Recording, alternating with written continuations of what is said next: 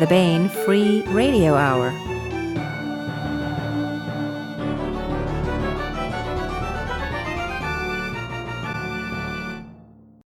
On the podcast, a missing machine gun changes the course of history, a lone astronaut faces down terrorists on the ISS, and the search for a missing woman uncovers a vast conspiracy. Plus, we continue our ongoing audiobook serialization of Timothy Zahn's Cobra, all right now.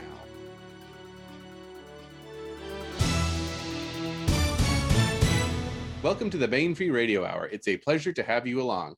I am Baen Associate Editor and your podcast host, David Afsharirad. This week, we continue remembering Eric Flint, who passed away recently at the age of 75. Eric was the author of numerous novels across multiple genres and series, but he was best known as the creator of the Ring of Fire series, the best-selling alternate history of all time. Last week, several of Eric's friends and collaborators discussed the man, his work, and his legacy. This week, we bring you Baen publisher, editor-in-chief, and art director Toni Weisskopf in conversation with Griffin Barber as she remembers Eric. After her interview, we have compiled some clips of Eric's past appearances here on the podcast for you to enjoy. But first, the news.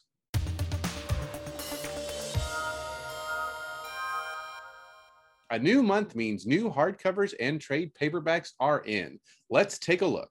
First up is The Crossing by Kevin Eikenberry.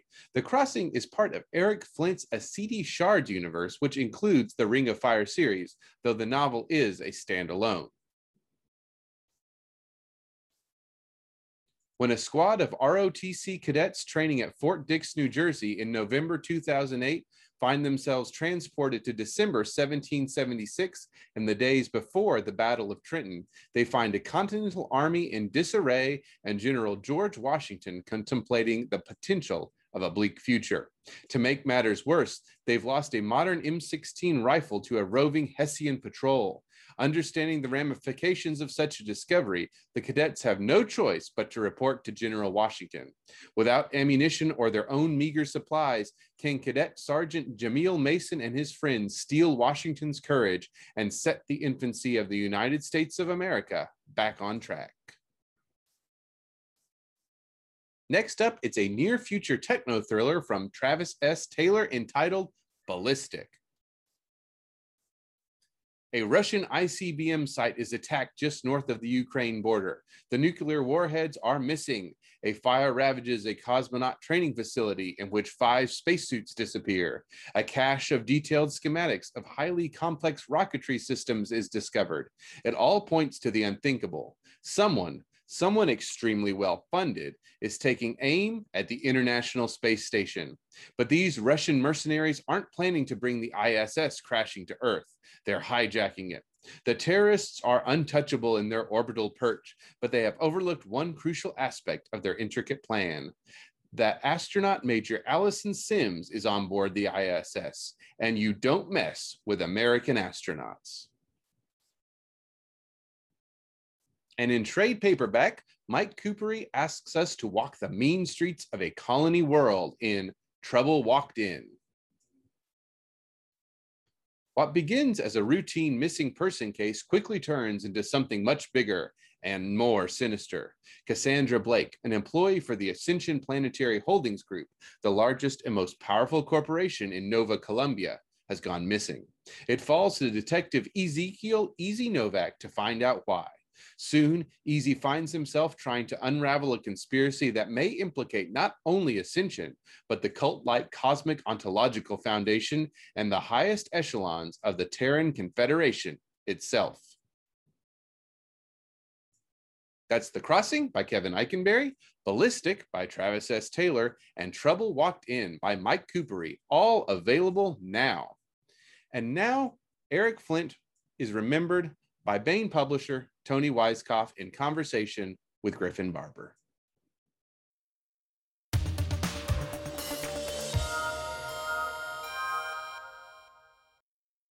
Hello and welcome to this special episode of the Baen Free Radio Hour. Today we continue to remember my co-author, mentor, and friend, Eric Flint. No single person has done more for more writers in our genre than Eric Flint. He was free with his time, his advice, and his encouragement for an entire generation of writers, including me. I am joined today by Baen Books publisher and editor, Toni Weisskopf, who knew Eric from the publication of his first novel, Mother of Demons, and through all the years since. We both have stories to tell our audience, I'm sure, but I'm particularly interested to know more about those early days, as I've only known Eric for the last dozen years or so. So welcome, Toni, and thank you for participating today. Can you give us the skinny on those early days? People have asked me about Eric's career and biography, and I was looking back on my Rolodex, and I have a Rolodex. One of the things about Rolodexes is that they, their history, and I have Eric's shop phone number and his hours written in on my card for Eric Flint, right? He worked from 3:30 to midnight. So I knew when I could call and what I couldn't call. And I obviously felt free to call him at the shop because I had that number, right? What's sort of hard to take in is that Eric did all of this as essentially his third career. That he didn't start becoming a professional writer until his 50s. And he had a whole lot of life experience that went into the works, but also that went into his professional relationships with Baen. He knew about contract negotiations. He knew about corporate structure, and he knew about deals. So I think that's one of the reasons why Baen, although ideologically Jim and Eric were not close, but but why in practice it turned out to be such a great fit for both of them, and for me continuing on after Jim Baen passed away. Is that we understood what a deal was, and we both, all sides trusted each other, and that was a very, very comfortable relationship from the very beginning. In my remembrance for Locust magazine, and there are a bunch of nice remembrances over there at Locust. I talk about acquiring Mother of Demons, which was submitted by Eric's longtime agent, Shauna McCarthy, and I was the younger editor. So I was looking for material in our submissions, and I was thrilled when I read Mother of Demons. Like, oh, I like this one. This is good. And so I recommended it to Jim, but I just say it kind of bogs down a little bit. There's a lot of philosophical back and forth, and Jim was like, no, it's got to stay in. It stays in. Okay, but and I think that was part of why Eric felt comfortable here with us, because we were comfortable with the philosophical stuff that was going on in the middle of this planet adventure with aliens and all kinds of cool things. And he understood that we weren't going to mess with him and his writing unnecessarily. One of the stories that Eric used to tell me was about how he had a knockdown, drag-out philosophical debate with Jim in those early days that kind of set the standard, and both of them kind of went away going, oh, this is going to be awesome, because we are going to be able to engage on stuff and argue and get to the meat of it, which is something Eric always kind of treasured, was if you could discuss something without becoming personally hurt over it, he was a fan of you from there. Oh yeah. And that is one of the things he described about Jim as well, whom I never got a chance to meet, saying that, yeah, there was a couple of phone conversations where it was like, it was very intense. But then thereafter, there's an understanding that, hey, we can disagree and yet have this trust between us. Yes, absolutely. And then, of course, when when we did Bane's Bar, which was totally Jim's baby, Eric was all over it. It was a perfect place for Eric to be able to engage in these nice meaty discussions, and Jim too. And Jim was perfectly happy giving Eric a forum to do that, right? Even though they didn't disagree, even though they didn't agree on politics, that they were both comfortable, being in the same living room talking, right? One of the great things to come out of that was the Bain Free Library. Eric's prime palaver there, where he talks about, this is the rationale for libraries, and this is the rationale for this particular library, and this is why it works. And I'm going to show you with numbers. Right? It's extremely detailed. It's extremely well thought out. And it is, it exemplifies Eric's mode of discussion, when he was on the bar, or, at a convention, or wherever. And it works, right? I mean, we've been selling ebooks since 1999. I'm not sure exactly when the bar came up, but so we're talking over 20 years now. And we still have about 35, 40 works in there. They change out,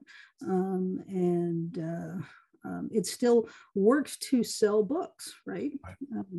And Jim and Eric, both were passionate believers in ebooks, and in selling books, and in spreading the reach of the science fiction author. And didn't he have a part of the DRM free kind of thing as well that Bain championed? I'm not exactly sure how much Eric was pushing there or not.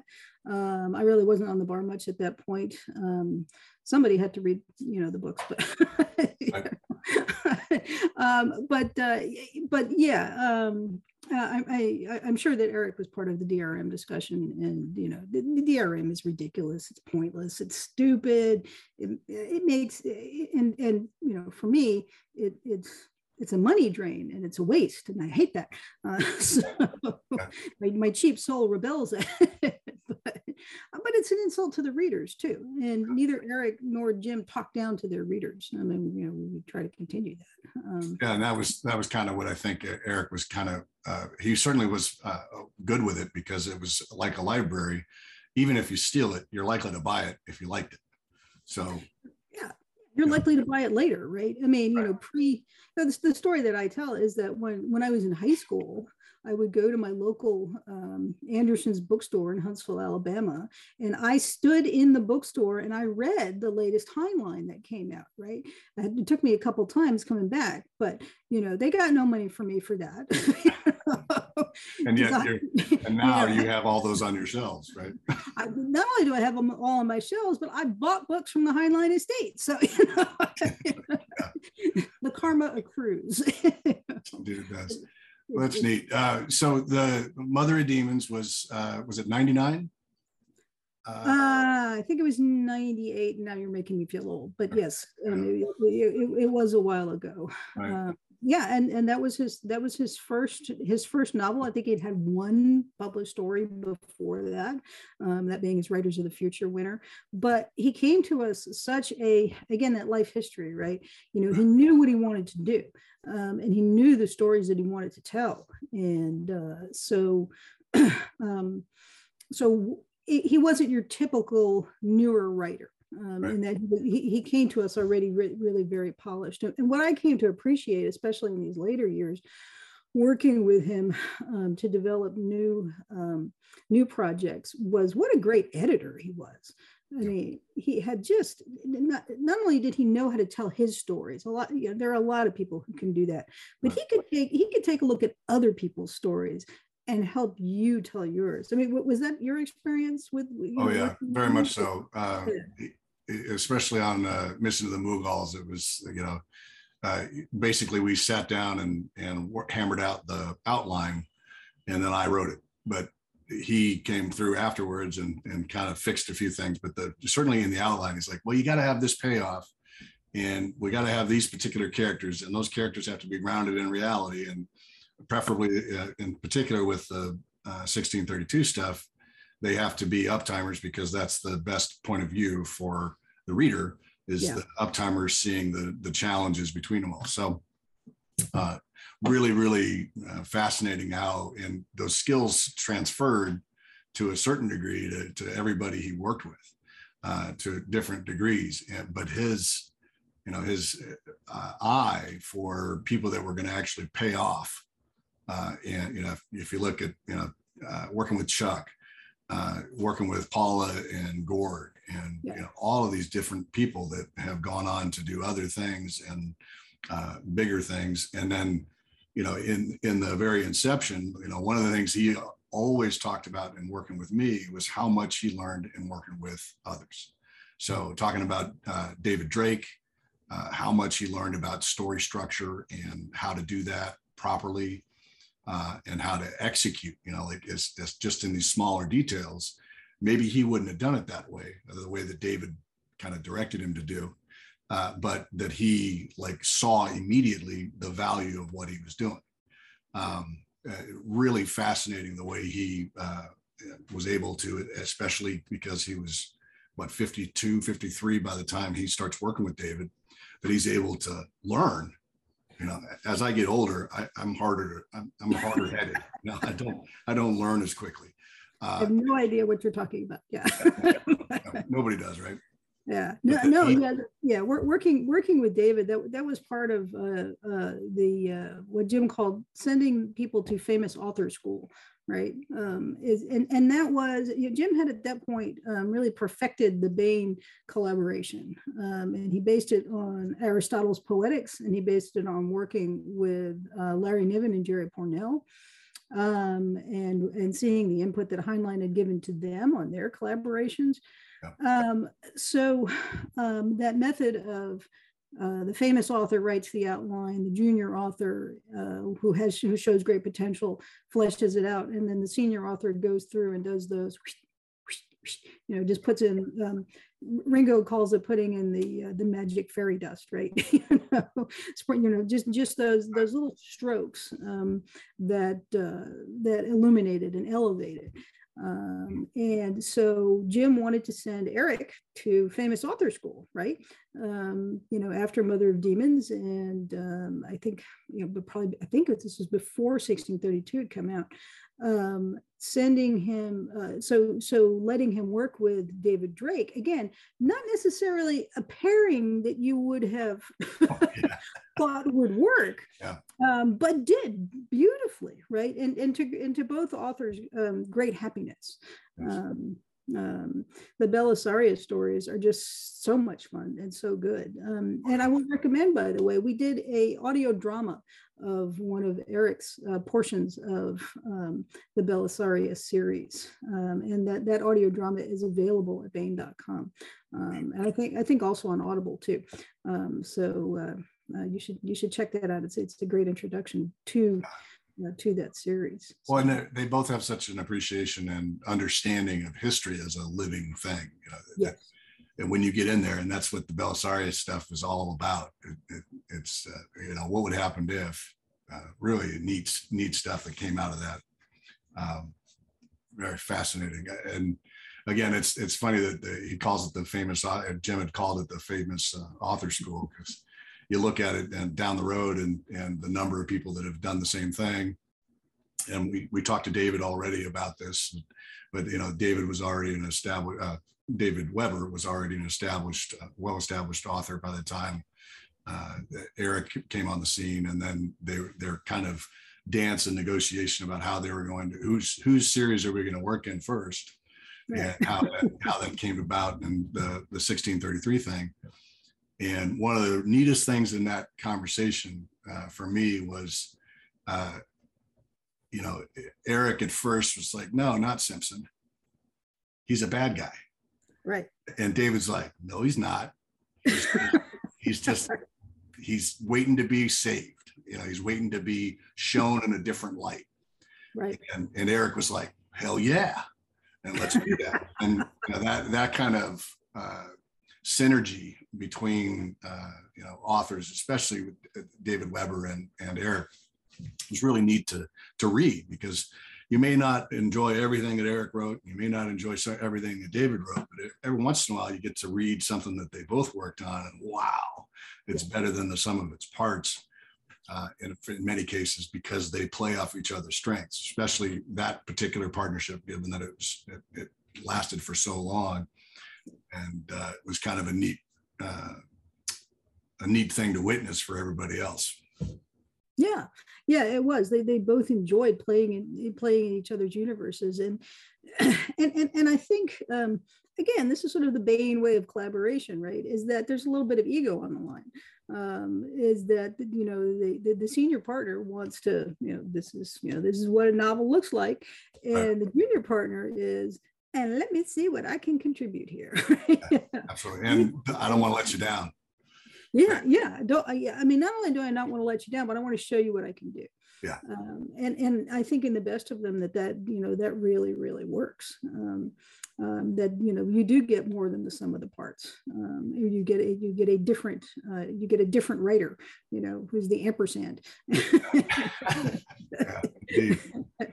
and it works. There is one anecdote that I do want to tell that Eric would tell on himself about him and Jim and sort of their relationship. Eric, I think, visited the North Carolina offices, and so Jim wanted to treat him right, take him out to a really nice restaurant. So took him to a fancy steakhouse, with the linen napkins and the sommelier and all that kind of stuff. And so Eric looks at the menu, and Jim is like, "You can have anything you want." So Jim orders probably the surf and turf, and Eric orders the meatloaf. And Jim is like, "Come on, man, you can have anything you want. This is on me." And Eric is like, but I like meatloaf. Right. Right. He just wanted the meatloaf. Leave me alone. I want my meatloaf. Right. I just want the meatloaf. So that was Eric and Jim. Right. That was Eric and Jim. But they had a great working relationship, and I think Eric and I had a good working relationship too. I really enjoyed spending time with him and talking with him and hanging out with with him and with Lou. We got to do the one of the writers' workshop cruises together that Shahid Mahmood had organized, and that was fun. I've seen him at many conventions, and he was one of those just peripatetic authors. He drove all over the place, went to millions of conventions. I mean, his career was jam packed. Well, that's the thing. People know, certain complaints are lodged against some large name authors about just not producing stuff. And that was never an issue with Eric. No. Despite the fact that he's going to all the conventions, he's doing all those things. Yeah, I mean, he had what seemed like endless energy, and I guess which is why it comes as a shock to have it just stop. I mean, it shouldn't have been a surprise, right? I saw him in a hospital gown with oxygen in his nose a couple of years ago back in Utah, when it turned out the elevation got to him, and he was having heart problems then. So it shouldn't have been a surprise, but somehow it was. Some people are also just incredibly tough. I mean, he went through cancer and beat the snot out of it, came back, and then he had some other issues, and he was definitely a fighter. So yeah, you get obviously he could be sick, but obviously he's going to make it, because I mean, the stories of kind of survival just from his youth. One of the things about Eric that he took individuals as individuals. Yeah. Which for a communist is kind of like, what? how would you dare do that? But he was a working class communist. He was not some intellectual ivory tower communist or socialist or whatever you want to call it. Well, he Trotskyite, or and he kind of varied his definition as depending on who he was talking to and how much shock value he wanted to throw at you. But he always took every individual as an individual, and part of that was I'm going to stun you with like a presentation of myself as communist, especially in talking to a cop the first time. The very first time that we hung out was in World Fantasy Columbus. We're with it's Alistair Kimball, myself, and we're sitting at the table talking to Mike Resnick and hanging out with him. It's like, wow, we're hanging out with Mike Resnick. Oh my God, and Eric was there as well. And I hadn't read any of his stuff at the time, but he's sitting between the FBI agent and the cop, and he's just kind of grinning like. You guys have no idea. And then he drops this, this bomb on both of us. And we're like, yeah, we know, And he was just nonplussed by the fact that, again, he was, somebody who can take me as I am. I'm going to take them as they are. As long as they're not just an absolute blithering idiot and, or getting violent. But, he had reason to not like the FBI. He had definite reason not to like cops, and cops in California in particular, based on his lifetime in LA or the time he spent in LA and being chased around and then running on the socialist ticket in Alabama, all those things. He had lived a very unique life, and he still managed to do that without much resentment. And certainly no resentment towards individuals that might be perceived as, the enemy of his ideology or that kind of thing. Somebody really ought to do a Freedom of Information Act request and see what his FBI file looks like. Just for fun. But yeah, no, he had that. He did have that ability, and it's a very science fictional culture thing too, is to take you as you present yourself, right?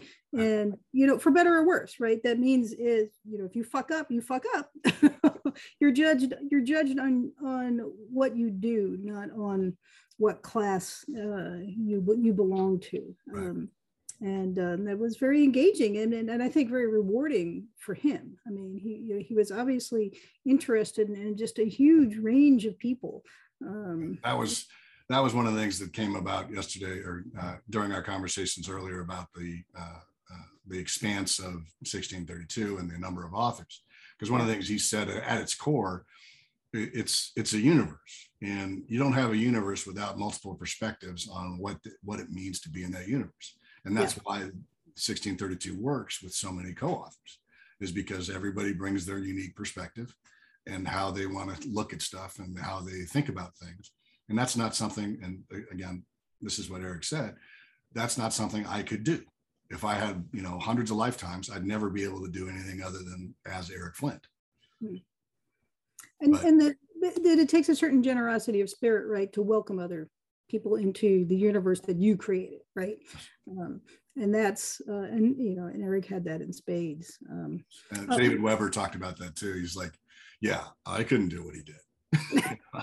And David has invited certain select few people into the Honorverse, right?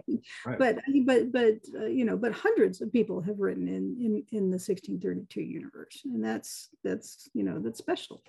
One thing that I have been asked is, are there books in the pipeline from Eric? And the answer is yes. My last email from him a week before he passed away was a manuscript delivery. So we do have new works of his that have already been delivered and are already on the schedule for 2023 and going into 2024. And there are a number of collaborative projects that were well along the way that will also be coming out. So there will be more of Eric and Eric's works coming out over the next 2, 3, 4 years. He was very, very active, right up to the end, talking with his collaborators and working on his solo projects. And so, there's gonna be more Eric, and that's nice. Absolutely, and it hopefully will all serve as legacy and continue to be able to carry that forward. And we talked about, he never used to use the term rising tide raises all boats, but pretty much everybody associated points at him and going, here's the guy who rose the tide the most for the most boats. It just he was a gentle tsunami in that regard, just bringing there's 200 authors in the 1632 universe. Is it something? Yeah, I haven't tried to keep track. It's huge. So 200 authors, and that's just the 1632 universe. It's not counting his work with Alistair Kimball, Mike Resnick. He and Mike Resnick did stuff together, all like at least 3 or 4 different projects, I think. Yeah. But just all the other folks that weren't necessarily, and so it runs the gamut. It runs the gamut from Mike Resnick to little old me to folks that just wanted to publish one short story, see if they could, and they did. Yeah. I mean, and people who were necessarily unlikely writers, people like Rick Boatwright, right, who were incredibly helpful as technical advisors to a host of people, not just Eric, but a lot of people behind the scenes. Rick helped out with technical consults, but Eric got him the writing credit, right? Well, and part of that was not only that, but just encouraging Rick, because Rick had some really cool ideas. I don't know if it ever came up to you or if he ever got anywhere with it, but he was going to do like a unicorn modern military special ops thing. Like I would have remembered that. I love the idea, and maybe I'll talk to folks about it, but it was an interesting take on like the special ops combined with the Valkyries, combined with the whole ethos of unicorns. I was like, ooh, this is pretty wild. And he only needed he needed encouragement. He didn't necessarily need he didn't think of himself as a great writer, but he got that encouragement from Eric and eventually from Karen Offord and a number of other people that, again, Eric had brought in or encouraged and helped develop. Yeah. Just amazing, the reach that he's had. And not just, in the smaller circles of Baen, but just worldwide. I mean, people internationally that have read his books and then gone on to actually be authors in the universe. It's neat. Yeah. And I think we've seen that in some of the tributes that we've seen, coming on his passing, that, his loss is felt. It is a loss. You can't replace an Eric, right? No. But what we can try to do is follow his path, to be uplifters and not downbringers. Yes, absolutely. I mean, and that is the thing, for me is that it just it's one of the best exemplars of kind of how to be. Yeah. You don't have to agree with everybody. You don't have to be Mr. Agreeable. You can be a crotchety guy, but be flexible in how you take individuals. And just because that person said something utterly stupid last week doesn't mean that they're utterly stupid. Right. They may have something to contribute, right? And they may have had just a bad day, and whatever it may have been. So again, it was remarkable to me how much he put into action things, and not a religious man at all, but he, in many ways, very, very much the exemplar of how to be towards other people. let's lift them up. Let's help them out. Let's be there for them. And again, not that he couldn't stop once in a while. Jesus Christ, I can't get over what stupid, I can't help the kind of thing. I could just see him kicking a stone down the road kind of thing. So he had his moments of ire and temper. But, sure. but he was, again, he just seemed to always kind of be ready to help somebody out. Yeah. He walked the walk. Yes. And that's not easy. It's not easy to do. And it's certainly not easy to do while having such an incredibly active career. So, yeah. Well, and fan interaction too. I mean, he not only made his fans happy, he also, incorporated a lot of them into the family of the writing. Yep. So, it was a couple of steps from being, I'm a huge fan and I'm kind of an amateur historian, to being, okay, you're going to be writing now, kind of thing. So, always kind of impressive for me that the gamut, again, of people. I talked about the cop and the FBI agent, but then you have the literary science fiction fan and gamer and Chuck Annan. You got the historian David Weber and professional writer David Weber. You got the Vietnam veteran and lawyer and David Drake. All these people that all really enjoyed his company and wanted to work with him all the time. And literally that spectrum of politics and people was a part of his firmament that he enjoyed, because it was, again, a way to test his ideas against the ideas of others, and also to continuously refresh. I'm approaching my 50th birthday this year.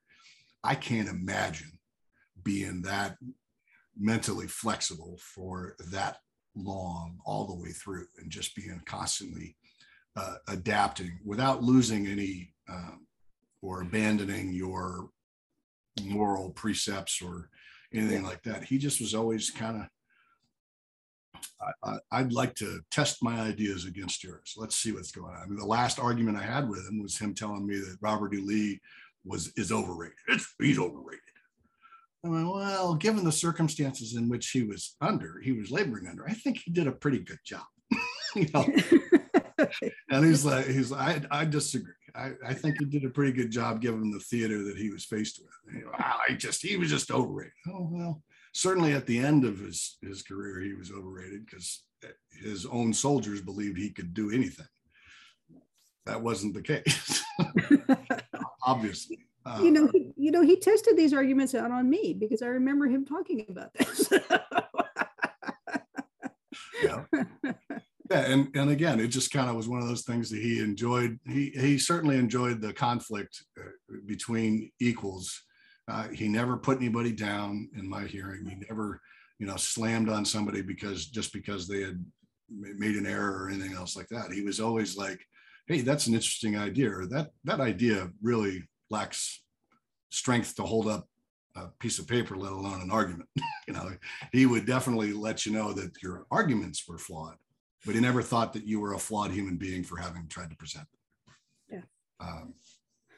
Neat. And, no, this is a mode that we should all sort of remember and strive for. It's getting more and more difficult, I think, in these times. But just to remember that, yes, it is possible to be this way. That you don't have to be put into modes that other people are trying to shove you into. You can have that generosity of spirit while still being firm in your principles. Absolutely. It's a great legacy to leave us. Yeah, I'm gonna miss him. I'm gonna miss him a lot. Yep, already have a couple of times, but I could just no. Yeah. Know what you mean. So, well, Eric, wherever you are, you are remembered, and I hope you're watching us going, "Oh, I was wrong about that," and sending us the encouragement that you can. So. Hopefully, and calming people down. Hey, why don't you just calm down a little bit or just relax. It's just an argument. It's just an argument. I'm sure he's having conversations wherever he is. Yeah. Yeah. So one thing we didn't get to talk about was things like the cover behind me. This is a Tom Kidd cover for, I believe, an anthology, Worlds of Eric Flint, or yeah. Mm-hmm. Yep. The title. And over the length of his career and the number of covers that he had from various artists, we haven't really talked about Tom Kidd and some of the other covers that he had. I appreciate you kind of telling us some of those stories. Well, this was his collaboration with Tom Kidd in the 1632 universe was particularly close, and it was very much of the kind of interaction that we've been talking about. In this case, it was a collection of Eric Flint's short stories. Didn't write a lot of short stories, but there were enough for 2 volumes, and probably a third now. It's been Bain's practice to have a portrait of the author for the cover, and so Tom just did an absolutely beautiful job of that for this cover.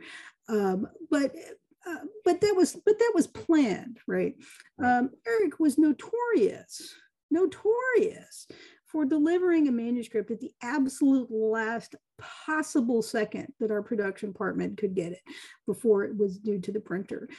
He has stretched and encouraged our production department to be more efficient than we've had to in other cases. He made a point of developing a personal relationship with all of our production managers so that he could find out the real deadlines, not the deadlines that the editors were telling him, but the actual deadlines. And when it came to covers, this became interesting, right? Because ideally you get the manuscript so that you can give it to your cover artist, and the cover artist will illustrate a scene from the novel, or at least the theme of the novel.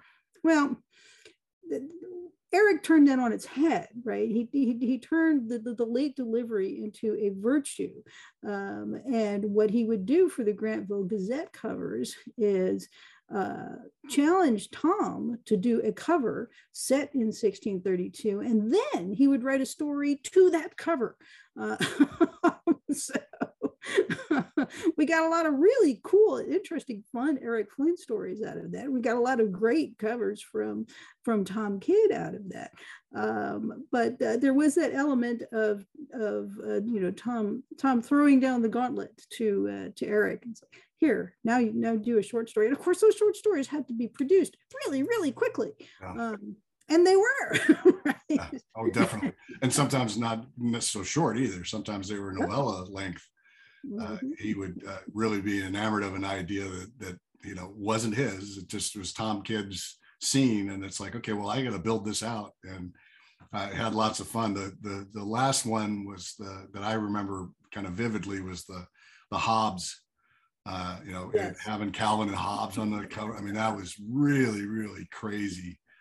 Cool that he worked that into a story and kind of played with not only the metaphor but the double entendre. I mean, it was very meta.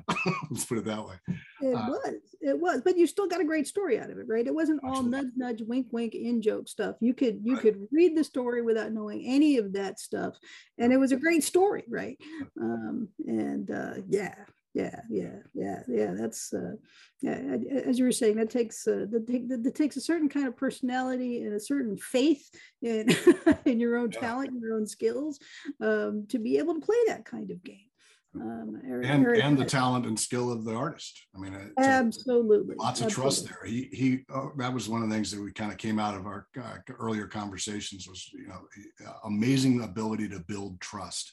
Yeah, across all boundaries that would normally be thought of as like stone cold boundaries for this era. being able to talk to people, and certainly a lesson I think everybody could take from the way he lived his life and the way what he wrote was, your boundaries are not permanent. You need to make them permeable without abandoning your principles, but you can make them permeable so you can adjust and adapt to the best possible outcomes for everybody. And he kind of repeatedly did that. He did, and he enriched everybody around him by doing it. So again, we raise a glass to you, Eric. We're glad you were in our lives. So thanks. Well, thank you very much, Toni, for coming on today and talking to us about Eric Flint. This has been the Bain Free Radio Hour with Toni Weisskopf and Griffin Barber. Next up, we bring you some clips of Eric Flint from previous episodes of the Bain Free Radio Hour. Maybe, Eric, you wrote an introduction to this. Maybe you or Walter Joy can bring us up to speed on what this is and what this project, the Grantville Gazette project, has wrought. Well, the magazine started 2003, as I remember. What happened was that the third book we did in the 1632 series was the anthology Ring of Fire. And this was very unusual because normally with a series, they don't produce an anthology that quickly. They wait till half a dozen novels are out, and then if there's enough popularity, then they'll produce a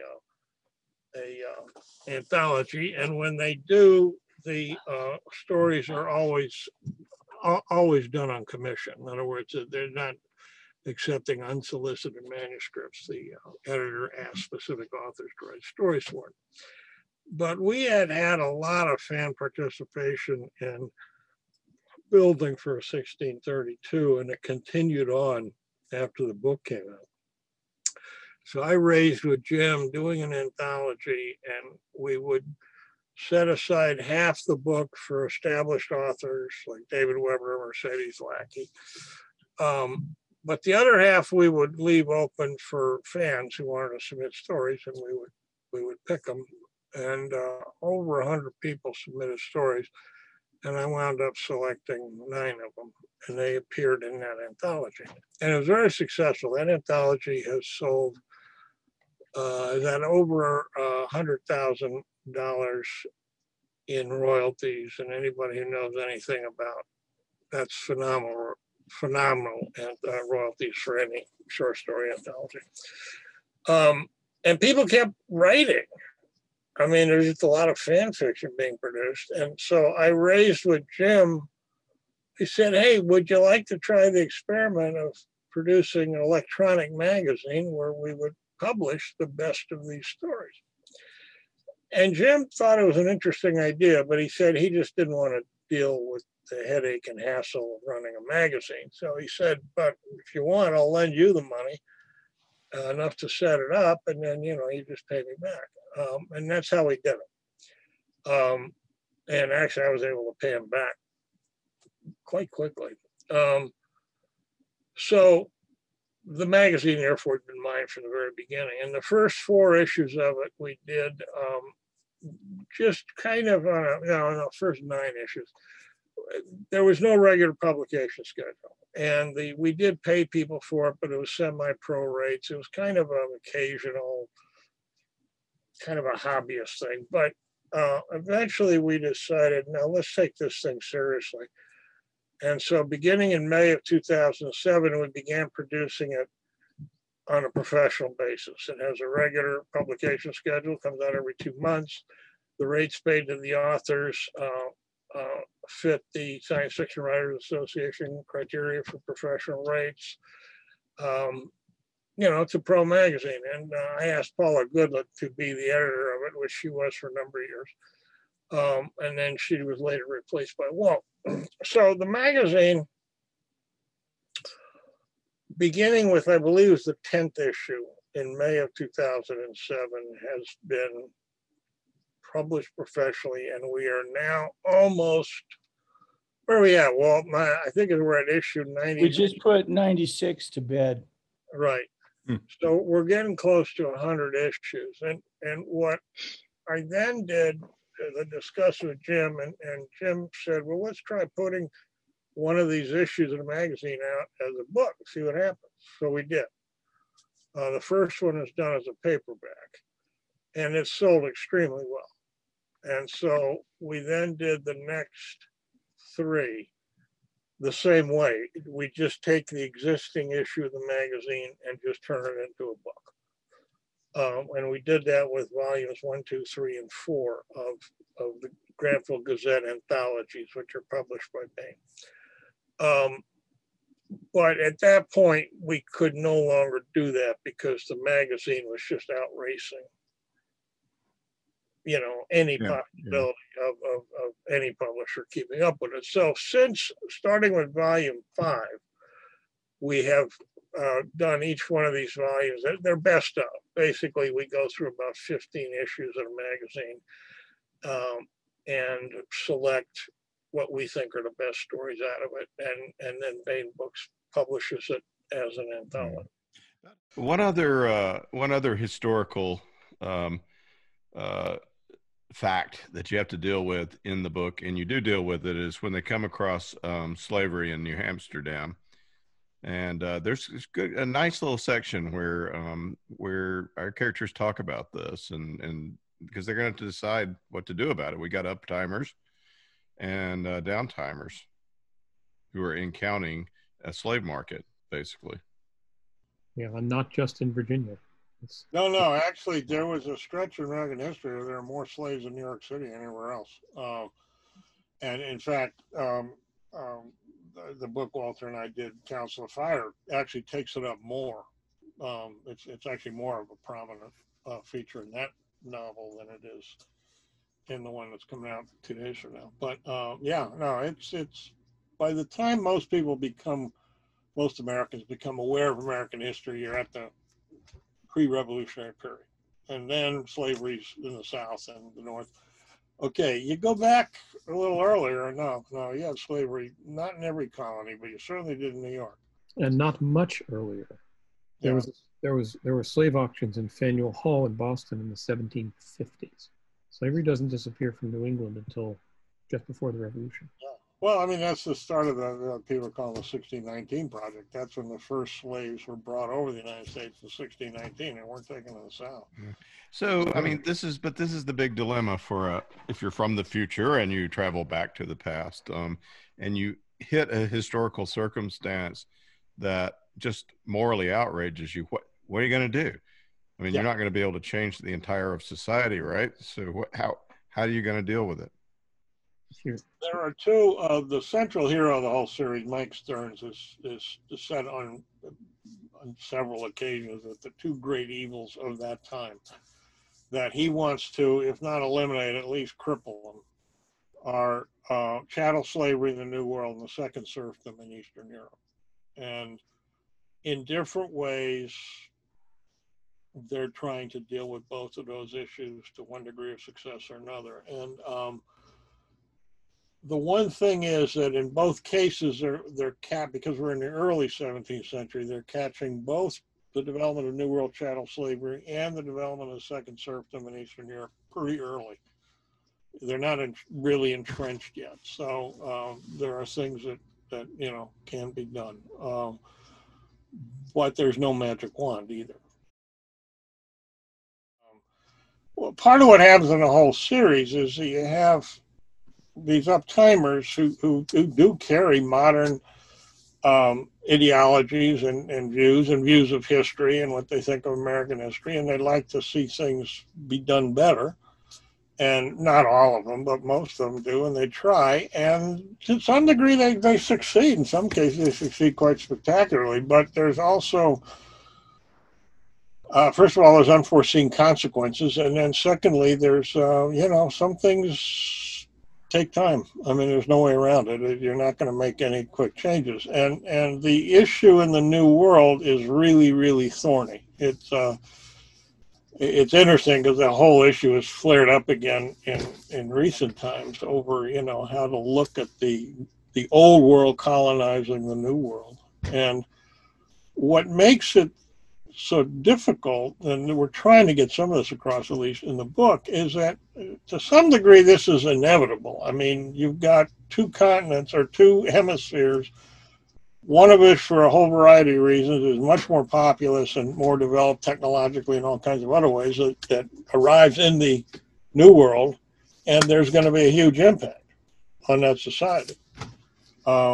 Years ago, Steve Sappel was at that time an editor at Del Rey Books, asked me if I could write an alternate history where the Trail of Tears never happened. And I said, yeah, if you let me start in the time of the Vikings. And he said, no, I want something, that takes place in the early 19th century. And I said, Steve, I can't do it, because by the time you get to 1820, the demographic imbalance is so enormous that there's no way that Indians in the South are not going to get displaced. I mean, there's just no realistic way you can depict it not happening. There are ways it could have come out differently. Yes, there are ways it could have come out differently, but ultimately the natives have to leave Mississippi. Right. Well, one way. What I did was propose a different way of dealing, which he liked, and that eventually became the novel 1812.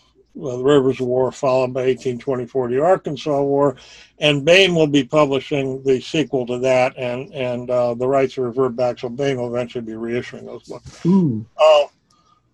In fact, that will be the next book I start on after I finish the Honorverse book with David Weber. But it's really difficult because, it's intractable. There's no quick, easy solutions to any of these problems, and that's part of what we tried, Walter and I tried to convey in the book, is that a lot of stuff, really cruddy stuff was done, and a lot of that can be prevented or at least forestalled, but a lot of it, it's going to be murky. I can see where interjecting the uptimers into Ring of Fire makes it science fiction. I understand that, but I think it is, for want of a better term, artificially induced alternate history. Mm-hmm. But with all the downtimers in there and their interaction and so forth, I think calling it alternate history is exactly correct. Sure. Why can't it be both? No, it can be both. Yeah. Well, but the thing about Eric swings both ways. It could Eric be can answer for himself, of course, but I would say to that there is a lot of philosophical issues in the series about the fact that they are actually changing uptime, and what that will mean, and talking, and there's a sense of awe and wonder that you really get from science fiction by that sort of talk and that sort of speculation, and it infects how the characters act because they know what happened to them in the real history. It's something you don't get in just straight alternate history as much, right? Yeah. I mean, I don't know if you would agree with that, Eric. Yeah, there's a different dynamic. Writing the title I call is Trail of Glory series, but it tends to be called the Sam Houston series. Yeah, because Sam Houston's the central figure in it. It's a different dynamic, and here's the tricky part. When you have an historical period, which is true of pretty much all of them, that's far enough removed from our own, it's dramatically tricky to get modern readers to be able to sympathize with people at the time.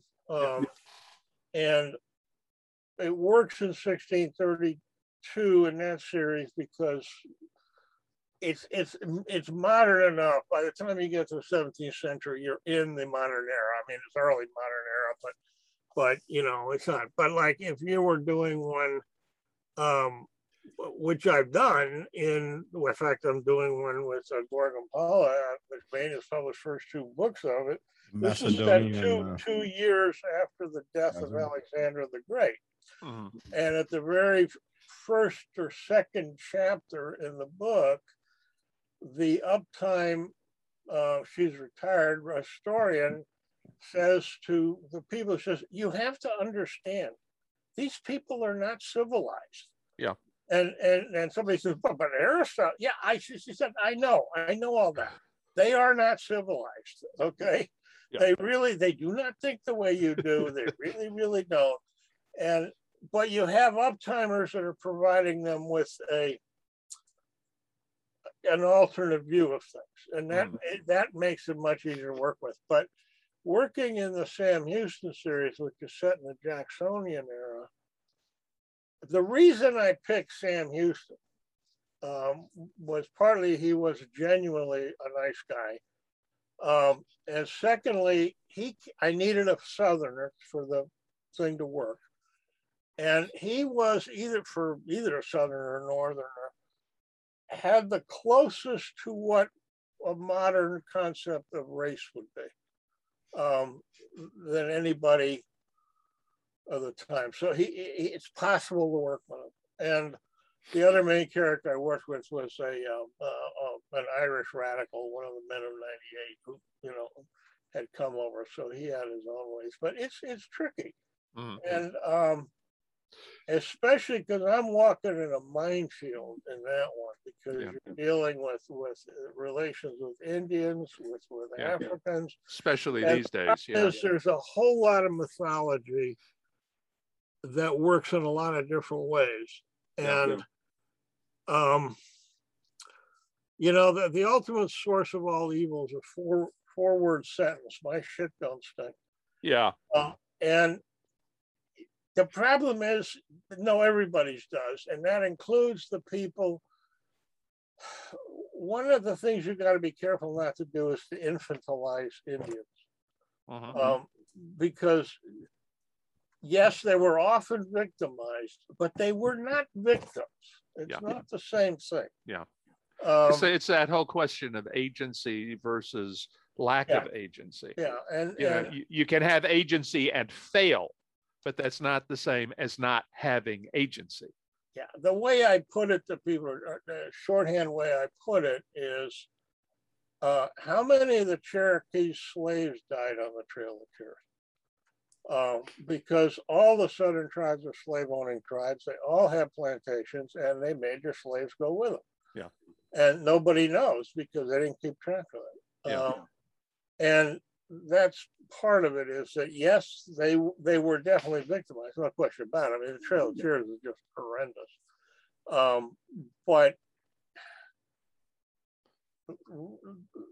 real history is not, a comic book with the guys and the bad guys, and So Walter was telling me about, he put some baseball references in here and such, and it brought up the interesting thought that you have to, now that we are 20 years away from 2000, you have two different sets of the past that you have to deal with, because they can't make baseball references to anything that's happened in recent history, right? Well, yeah. It's something in this series, and it gets to be more of a problem the farther you go, that you have to be careful about, which is that, and don't forget, there's close to 200 people writing something in this series. So it's, many of them are just writing one story, but people, you have to keep reminding them and reminding yourself that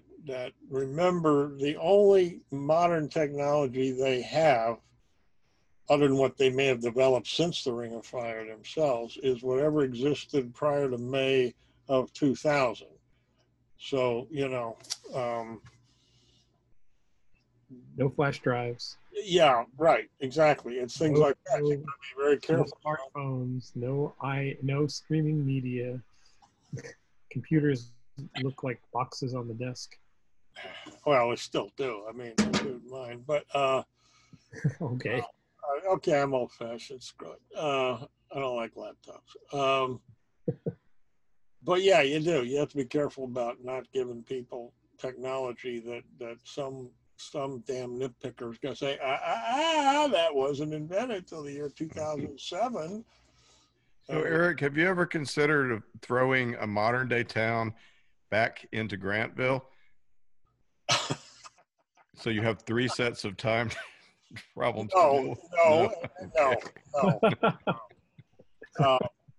I Get think your one of the things iPhones. that has changed is that if you go back and read the first novel, 1632, there's a scene where the Croat cavalry has raided Grantville and they're charging down the street and they get ambushed by people firing from the streets.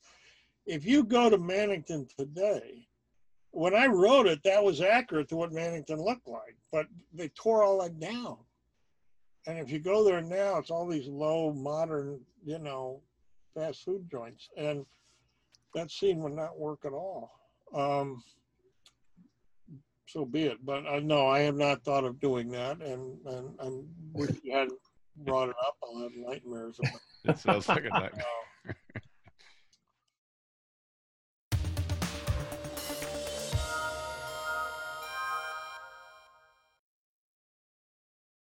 And now we bring you Timothy Zahn's Cobra. Earth's only hope was the Cobras. The colony worlds Adirondack and Silvern fell to the Troft forces almost without a struggle. Outnumbered and on the defensive, Earth made a desperate decision. It would attack the aliens not from space, but on the ground, with forces the Trofts did not even suspect. Thus were created the Cobras, a guerrilla force whose weapons were surgically implanted, invisible to the unsuspecting eye, yet undeniably deadly. But power brings temptation, and not all the Cobras could be trusted to fight for Earth alone. Johnny Moreau would learn the uses and abuses of his special abilities and what it truly meant to be a Cobra. It was Deutsch who eventually put the common thought into words. I don't think you'd have any choice, sir. Misuse of our equipment would essentially pit us against the civilian population, certainly in their minds. Speaking as a citizen of Adirondack, we've already got all the opponents we need right now. Mendro nodded. I'm glad you agree. Well, for the next couple of days, you'll be off duty again.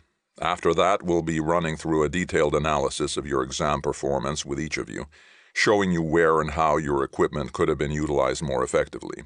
He paused, and something in his face abruptly broke through the deadness surrounding Johnny's mind. That's one of the things we had to keep secret to avoid excessive self-consciousness, the commander went on. With the relatively large amount of space available in those neck-wrap computers, we were able to keep records of all your equipment usage. Almost lazily, he shifted his gaze. That alley behind the Thasser Ea bar was dark, trainee Viljo. You had to use your vision enhancers while you fought that civilian. The color drained from Viljo's face. His mouth opened, but then his eyes flicked around the group, and whatever protest or excuse he was preparing died unsaid. If you have an explanation, I'll hear it now, Mendro added. No explanation, sir, Viljo said through stiff lips. Mendro nodded. Halloran, Nofke, Singh, Deutsch, you'll escort your former teammate to the surgical wing. They already have their instructions. Dismissed. Slowly, Viljo stood up. He looked once at Johnny with empty eyes, then walked to the door with the remnants of his dignity wrapped almost visibly around him. The others, their own expressions cast in iron, followed. That was another installment in Timothy Zahn's Cobra. And that's it for the podcast. Thanks as always to Audible.com and podcast theme composer Ruth Judkowitz. Praise, thanks, and gratitude to Toni Weisskopf and Griffin Barber, and good night, Tony Daniel, wherever you are. This is David F. Sharirod coming to you from a soundproof bunker somewhere deep in the heart of Texas. Join us here next week at the hammering heart of science fiction and fantasy, and keep reaching for the stars.